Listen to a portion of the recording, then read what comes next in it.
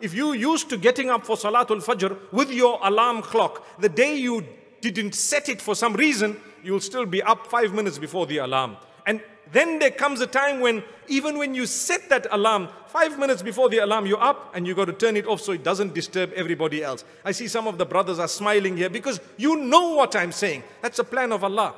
Your body is more sophisticated than any computer. Forget about 5G. It's about 20G, I think, subhanallah. Allah grant us goodness. It's so complicated. Allah Almighty knows.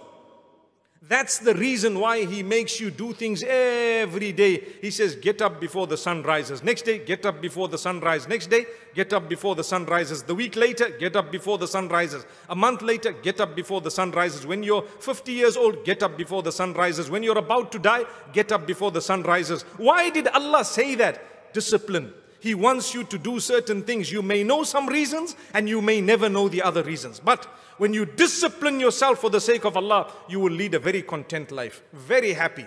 You will be the happiest person, yet you've never touched a drug, yet you don't smoke or drink, yet you don't have bad habits, but you are a happy, content person. Do you know why?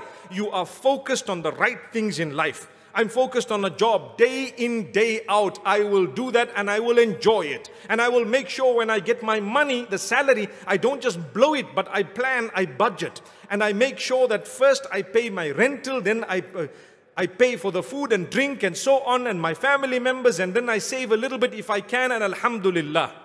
Rather than, ooh, today I got my first paycheck. So what are you doing with it? Oh, what did I do with it, you mean? La hawla wa la quwwata illa billah. It's gone already. You haven't even told me about it and it's out. That is bad. You might have started that way, but don't let it be a habit. A habit is something you got yourself into. I promise you, don't blame someone else for your bad habits. They are yours. You will have to work on your bad habits. No one else is going to be able to eradicate it, but they will either prod you towards it or away from it. May Allah give us good friends so that we are prodded away from our bad habits.